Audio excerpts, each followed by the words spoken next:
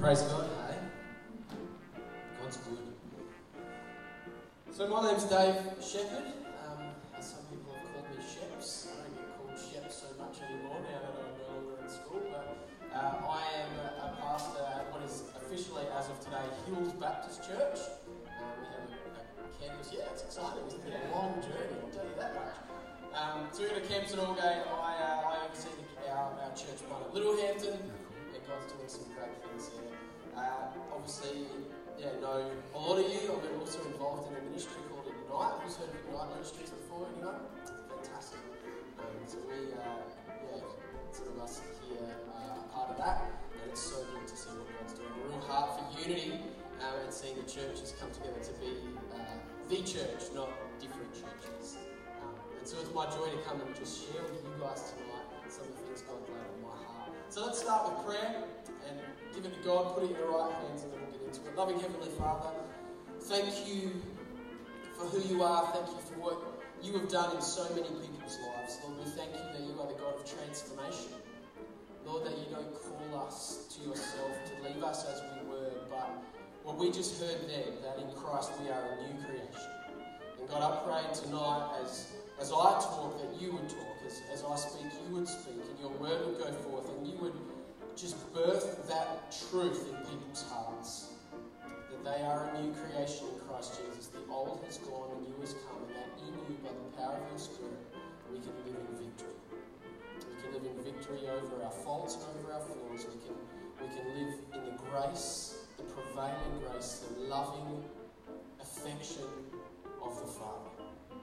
And so, Lord, I ask that you would just do that tonight, that I would get out of the way and you would speak. We ask this in Jesus' name, and all God's children say, Amen.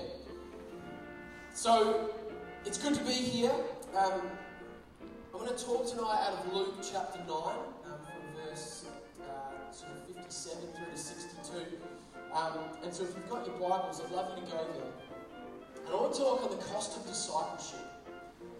Cost of discipleship. Who has a Bible? Who doesn't have a Bible? Hands up. Who doesn't have the Bible on them? Get your phones out if you've got a phone. We'll go to Luke chapter 9. So Luke chapter 9, verse 57 through 62. The cost of following Jesus says this. As they, being the disciples of Jesus, were walking along the road, a man said to him, I will follow you wherever you go. And Jesus replied, foxes have dens and the birds have nests, but the Son of Man has no place to lay his head. He said to another man, follow me. But he replied, Lord, first let me go and bury my father. And Jesus said to him, let the dead bury their own dead, but you go and proclaim the kingdom of God. Still another said, I will follow you, Lord, but first let me go back and say goodbye to my family. And Jesus replied, no one who puts a hand to the plough and looks back is fit for service in the kingdom of God. It's fairly heavy, but I didn't come just to give you a tickle tonight. I felt like God laid some stuff on my heart that is for this community, this congregation, but I actually think is for the church, particularly the generation, the young generation coming through right now, about the cost of discipleship.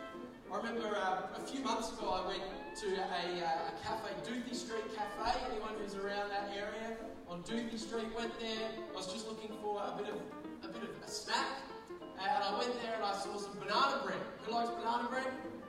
Yeah, it's good, isn't it? So I went up and this banana bread looked particularly good. So I said to the person at the counter, I'd love some banana bread, thanks. And they said, no worries, that'll be $12.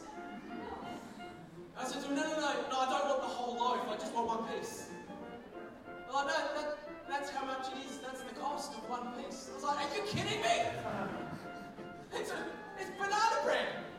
I could make about 500 banana breads for $12. You're joking me. $12 for the entire, for one slice of banana bread. And she goes, that's the cost if you want it. That's the cost if you want it.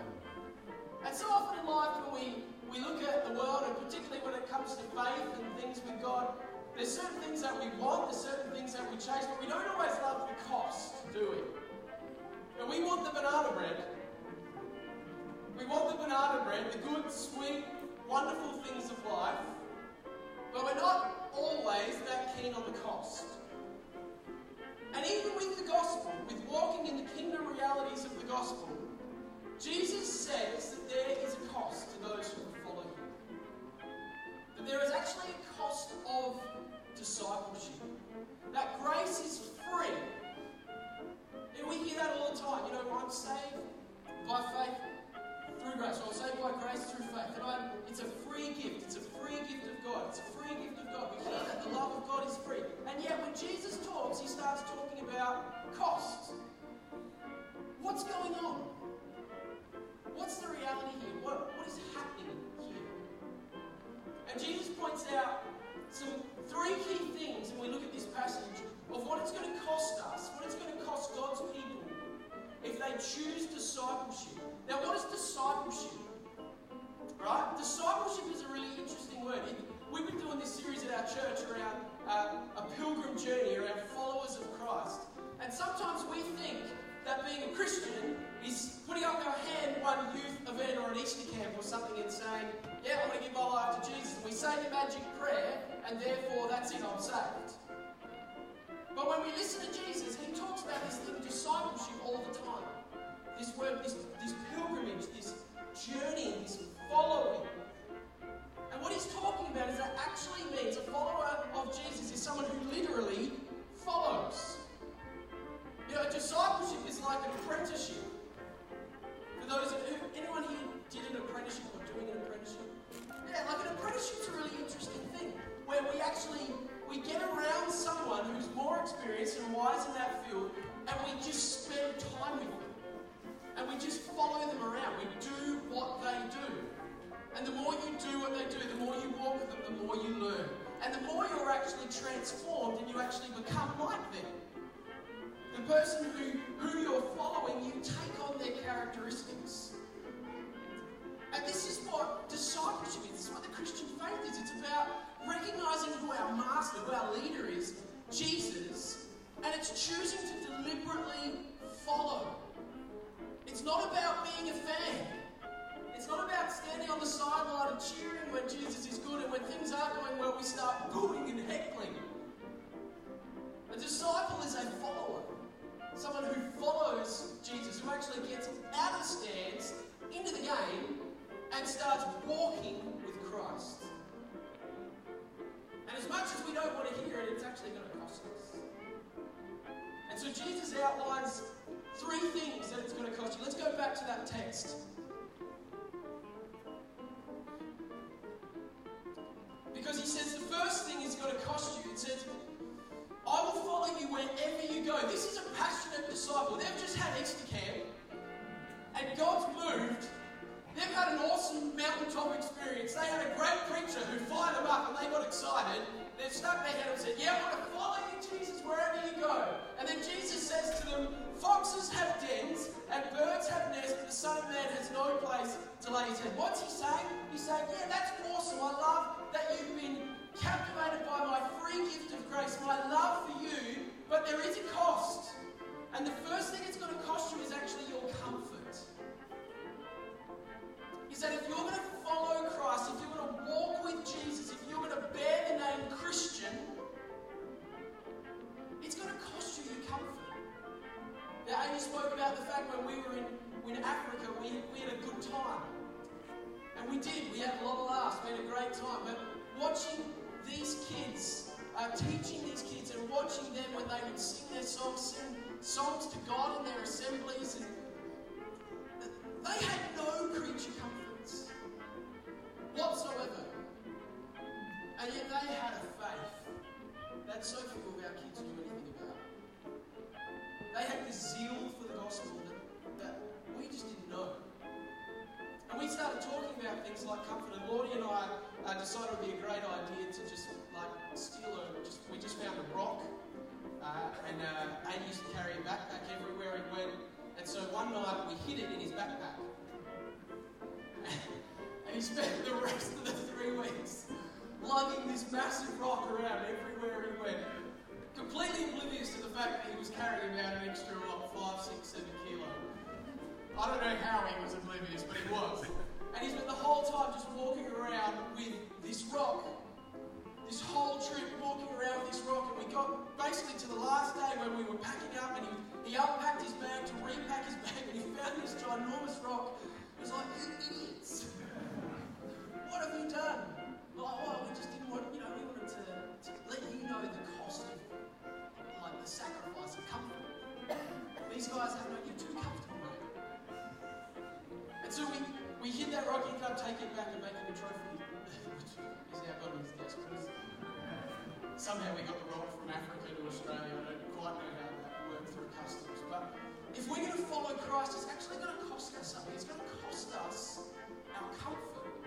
And I wonder if you're prepared for that. Because it's real easy in our upper middle class culture, upper middle class society in the West to give a shout of praise to Jesus and go back to a 4-bedroom home with him.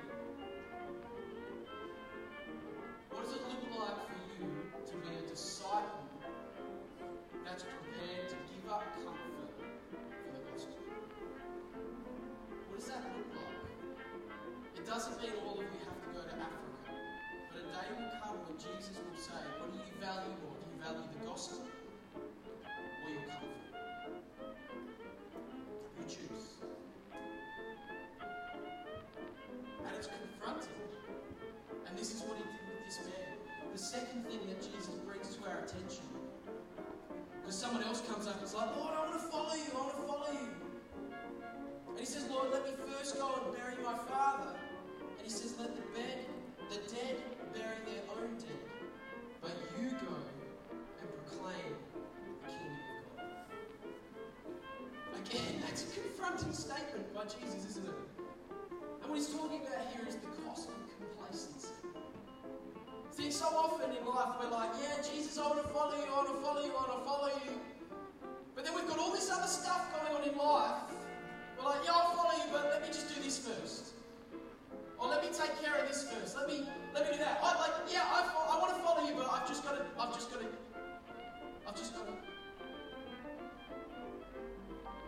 And Jesus is saying, no. There's a cost of discipleship. There's a cost of actually walking with me. And that is that you would actually give up. You'd give up your comfort and you'd actually give up that complacency that we have. That it's like, there's the urgency. We have no urgency that this gospel is so significant and so important. I don't like, when I'm running late at home, like I'll dawdle, I'll take ages. My siblings used to call me the absent-minded professor because I would just take forever to get ready. And then that last 5 minutes, we're like, we're running late, let's go. The other day I was with my wife, we're getting ready, and my oldest son Bailey, he's very much like me. Like, so much like me. And he was just dawdling, he was just like walking around Monkey Bay, just like doing this, and I was getting real cranky. I'm like, hurry up, we're running late, we've got to go. I'm like, you just take forever to do anything. And Joe just looks at me and goes, where do you think you got that from, love? I was like, just realising I was basically yelling at myself. But so often we have urgency when it suits us, but do we have urgency for the significant things in life? Do we have an urgency for the kingdom of God? Is the gospel something that is just pressing on your soul? Or are we just complacent about it? Like, we're called to have urgency. A number of years ago, I had this fairly significant dream. Sometimes God speaks to me in dreams, and I know it's a God dream, I call them, because I wake up and it stays with you. Sometimes you have a dream and you wake up and you're like, oh, that was cool, and then you just forget it. But every now and then you have these dreams which it's like you wake up and it's just boom, it's there. And you can't get rid of it. And sometimes God will give me something like, I had this dream of a friend of mine, not a Christian guy, and we were on escalators. And I was on one escalator going one way, and he was on the escalator going the other way. And we locked eyes, and as he locked eyes with me, he said, why didn't you tell me? And I woke up. I was like, oh, God's telling me something there. And it was like God was saying, there is an urgency. If you truly believe this gospel, if you truly believe that in Christ is salvation, in Christ is eternal life, in Christ is fullness of life, abundance of life, if that is the gospel we believe in, that it's found in Christ, we have so many friends and so many family members and people all around us who we say we care about, but do we have the urgency? Do we sense the need to actually tell them about this gospel that has arrested our hearts? Are we captivated by the gospel? Because Jesus is looking for a church, he's looking for disciples that are captivated by the gospel, that aren't going through life like we do with everything in the West, particularly in Adelaide, where we just cruise around and we're like, oh yeah, that's all right. Someone says to you, how's your day? You go, yeah, not bad. What's not bad? Is it good? Is it bad? What is it? Like, that's how we roll. It's not bad. No, there's just this like middle ground. And God's calling us to not be a not bad culture, but actually be, do you know what? I'm going good. Life's good. Here's right. I'm not actually going very well. Let me tell you about it if you're prepared to actually talk about it. And if you ask someone, how are you going? And they go, not bad. You should go, well, it's not bad, champion. Are you going well or not going well? And if they say not going well, you ask the question, so listen to them. Don't be like, oh, I wish you didn't say that. I really don't want to listen to you. I really didn't mean how are you going. I just was doing the polite thing. But we're actually called to have an urgency in it, and this something that compels us. It says Christ's love compels us. We're called to have an urgency in the gospel, and Jesus is saying that is a cost. It's actually a cost. It will require something from you. It will require your energy. It will require your investment. It will require courage and boldness. Because right now, some of you are thinking about people, particularly you guys, in your schools, friends who you say you love, who don't know Jesus, and not once have you proclaimed the gospel to them. Not once have you done something as simple as say, do you want to come to church?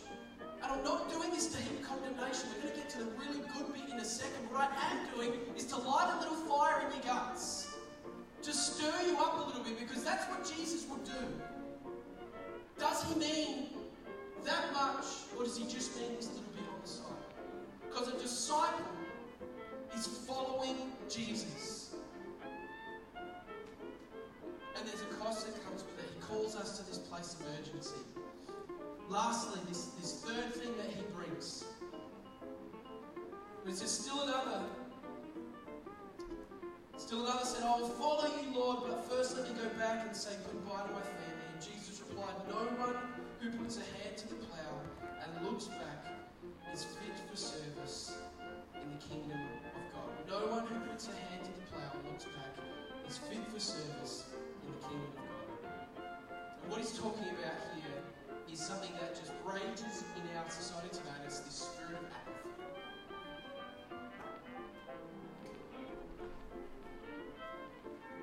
No one who puts their hand to the plough and looks back is fit for service in the kingdom of God. Again, strong words from Jesus here. But I want to encourage you, because with these statements of Jesus that are quite confronting, that really would, it sort of makes you think, oh, how the heck am I supposed to live this life? I want to claim Christianity, but I also want to do this, and I also want to do this. I want to take this part of the world, I want to take this part of the world, and just bring that into my life, and that's okay. And we start justifying and reasoning why it's okay to, be drinking and getting stuck into certain things and getting into relationships that are not really God edifying, and all these things. And we justify that and say, oh, but it's okay because Jesus loves me, because I know, for the Bible tells me so. And he does. But when we start combining the two, it says something about your heart and where you're at. And I say this in love because this is so much of my story. As a late teen, I would have called myself a Christian. And I would have said, yeah, I'm following Jesus. And I was a good kid, I was a pretty good Christian. But there was something there I was just drawn to different things that probably weren't exactly what God was calling me to. But I used to, like, God started stirring me up about some of this stuff. I had another dream actually, where, and some of you might have heard this, I've shared this a few places, but I had this dream where one night I've been asking the question why. Like, I didn't quite understand why Jesus had to die. Like, I got Jesus died for me. You asked that question. Jesus died for me. Yeah, that's good, fantastic. I didn't really grasp why. What was the significance? And so one night I had this dream where I was walking along this hill. It was this beautiful green grass, this amazing green grass. And I was walking up this hill and I could hear just wailing and tears and crying like nothing I'd ever heard before. And as I came over the top of this hill and I looked down, I could see just multitudes and multitudes of people. And all of them just weeping and wailing and crying. I walked straight up to a friend of mine in this dream and I said to her, "What's going on? What is happening?" And she looked at me and she said, "Look up." And as I looked up, I saw Jesus on a cross, just hanging. And in that moment, I sort of looked straight at Jesus and I started saying, I said, why? Which is a question I've been asking. Why? So I fell to my knees, closed my eyes and was weeping with all these multitudes. And then I opened my eyes and I was no longer on the ground, but I was sort of hanging in the air. And I looked across and I realised that I was on my own cross. And I looked to my left and multitudes that were once on the ground were all on a cross, all hanging and dying. And I looked down and Jesus was right in front of me, and he looked me in the eyes and he had tears streaming down his face and he said, "This is why."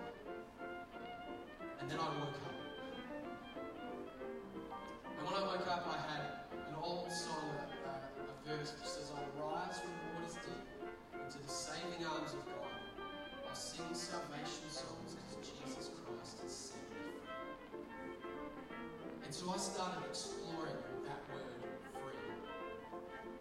What does that mean? Freedom. And I came across this guy called Paul who happened to write a fair bit of the New Testament. And Paul was a fairly intense guy who often preached to people about how we should live and the cost of discipleship, but he also had this amazing message of freedom. That Christ has come that we might be free. And as I started to read some of his stuff, I came to this passage in 2 Corinthians, which I'll get out for you. 2 Corinthians chapter 11.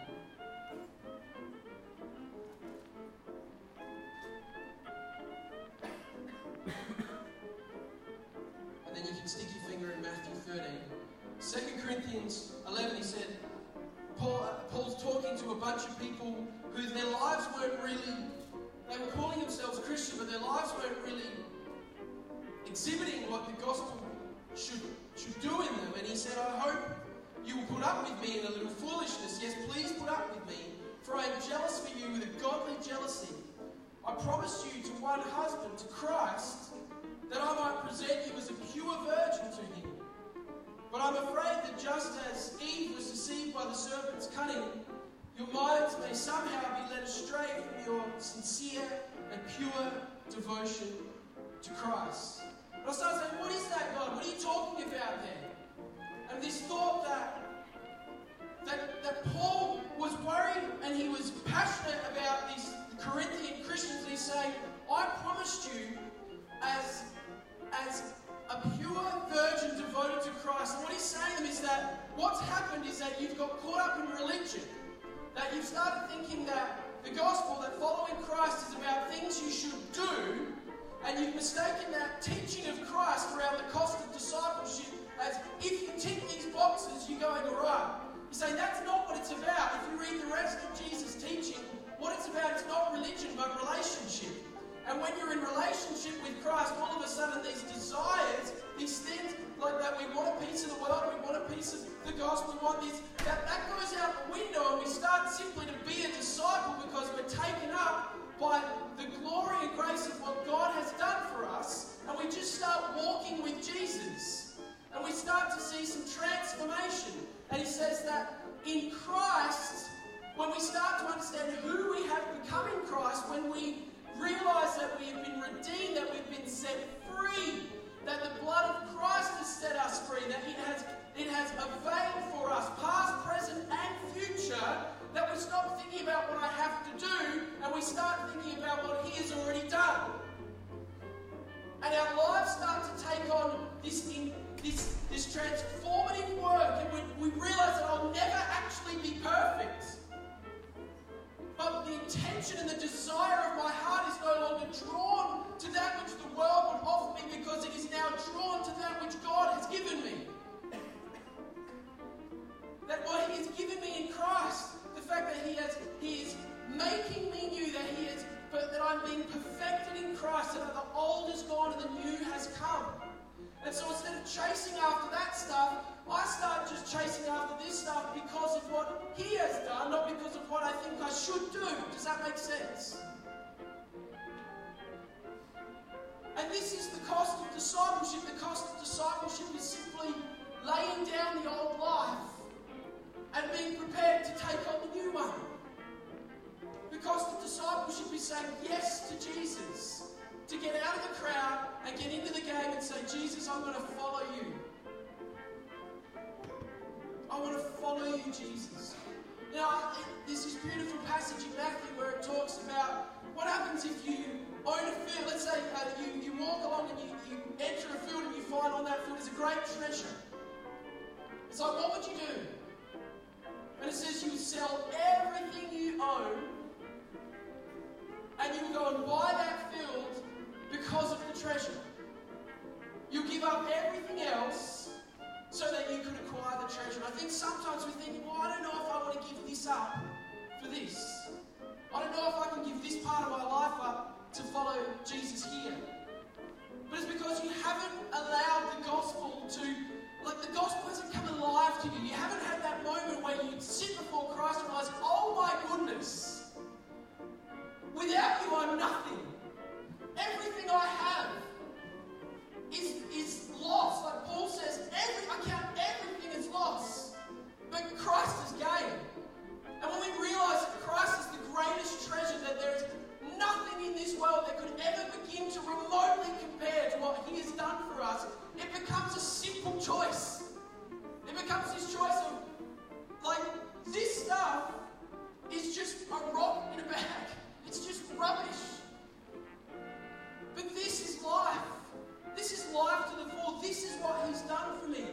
Yes, I'm going to jump in. Yes, I'm going to start walking with Jesus. Yes, I'm going to follow you. And when he says, I want you just to give up this, it's not, I don't know if I can do that. It's like, do you know what? I know that you'll sustain me and empower me and you'll enable me to do that. In Christ. And so he's calling his disciples, he's calling you, each and every one of you. He's calling me. That daily, that's why it says daily, to take up our cross. What does that mean? It means to die to the old and step into the new. Every day, to die to the old and step into the new. To remind ourselves of who he has made us, beloved children of God. Do you know that's who you are?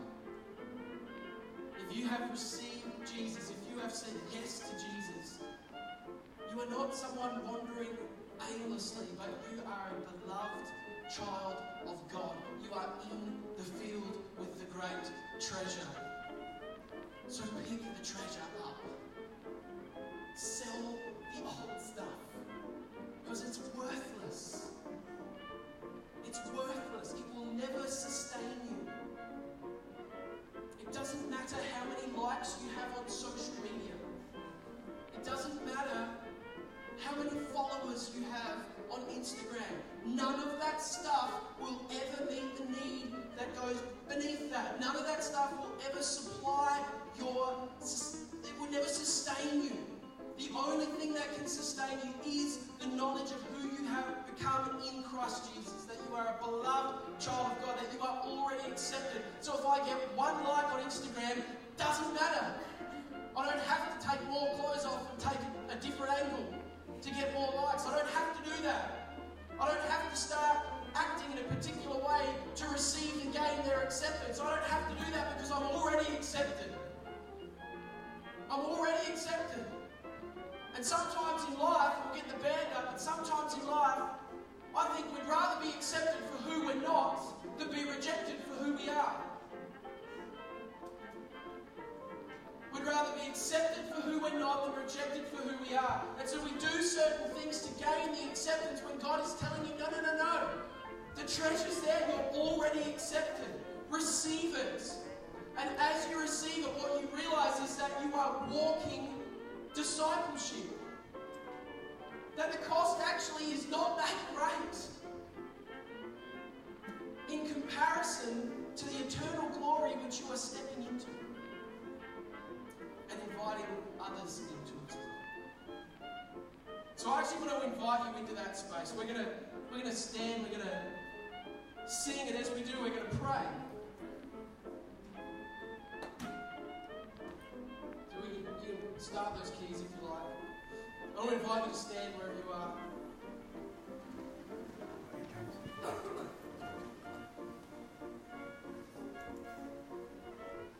And you know, in my life, I just really love Jesus. I really love Jesus. And the reason I love Jesus is because He first loved me. And I make mistakes all the time. There's so many times that I choose the wrong thing, but I keep coming back to the fact that I'm already accepted in Christ. That He adores me. And it's His kindness that leads me toward repentance. I don't need someone to come out and whip me and say, bad boy David, you've done the wrong thing again. You should be doing this. After the prayer just started again. What I need is a father who adores me to say, do you know what? You tripped up. But get back up. Just get back up.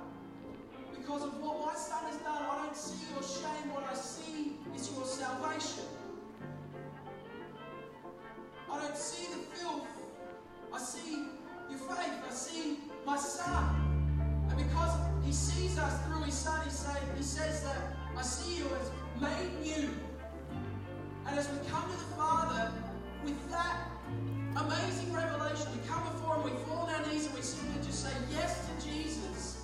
Wash away the old, let me step in the new. The old is gone, the new has come. You stand as a redeemed Christian, and you stand as a disciple of Jesus, and He actually sends His Spirit, empowers us to go into the world and to do the things He's calling us to do. When He lays out the challenge, it's not a challenge of you must do this. It's a challenge of come follow me. That's what He says. He says, this is the reality. Come follow me. He said, we're doing it together. I've got my armor edge. I'm empowering you. I'm walking with you. I'll enable you to be this person that I'm calling you to be, because that is what my grace and righteousness will do in you.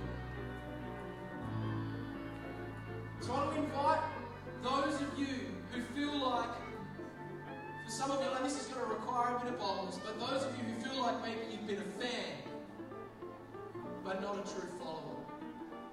Maybe you feel like in your heart you desperately want to be that follower of Jesus, but you realise that you've been on the sideline cheering 1 minute and then doing this the next. And God's stirring you up and saying, no, it's time to receive the treasure. It's time to receive the grace that I would desire to pour out upon you, and to recognise who you are, and to step out of the crowd and step into the game. To get out of being a fan and become a follower. And if that's you, I'll call you forward. I'd love to pray with you. And we'll have some of the other leaders to come and pray and speak life and encourage. If that's you, come forward. There's more than one. I know there's more than one. Come forward. It's awesome. Restart, James. Awesome. Keep coming. I know there's so many more. Come forward. And we're going to sing. And as we sing more and more, you just keep coming and we're going to pray with you. And if you want to actually get out of your seat and and you want to come and stand down here and you want to just worship God as well as that sign of surrender, then come and do that. But if you want prayer, come right here and I want to pray with you. So let's sing. And let's do this. Let's pray. Come on, come forward. Leaders, if you can come and pray with these people as well.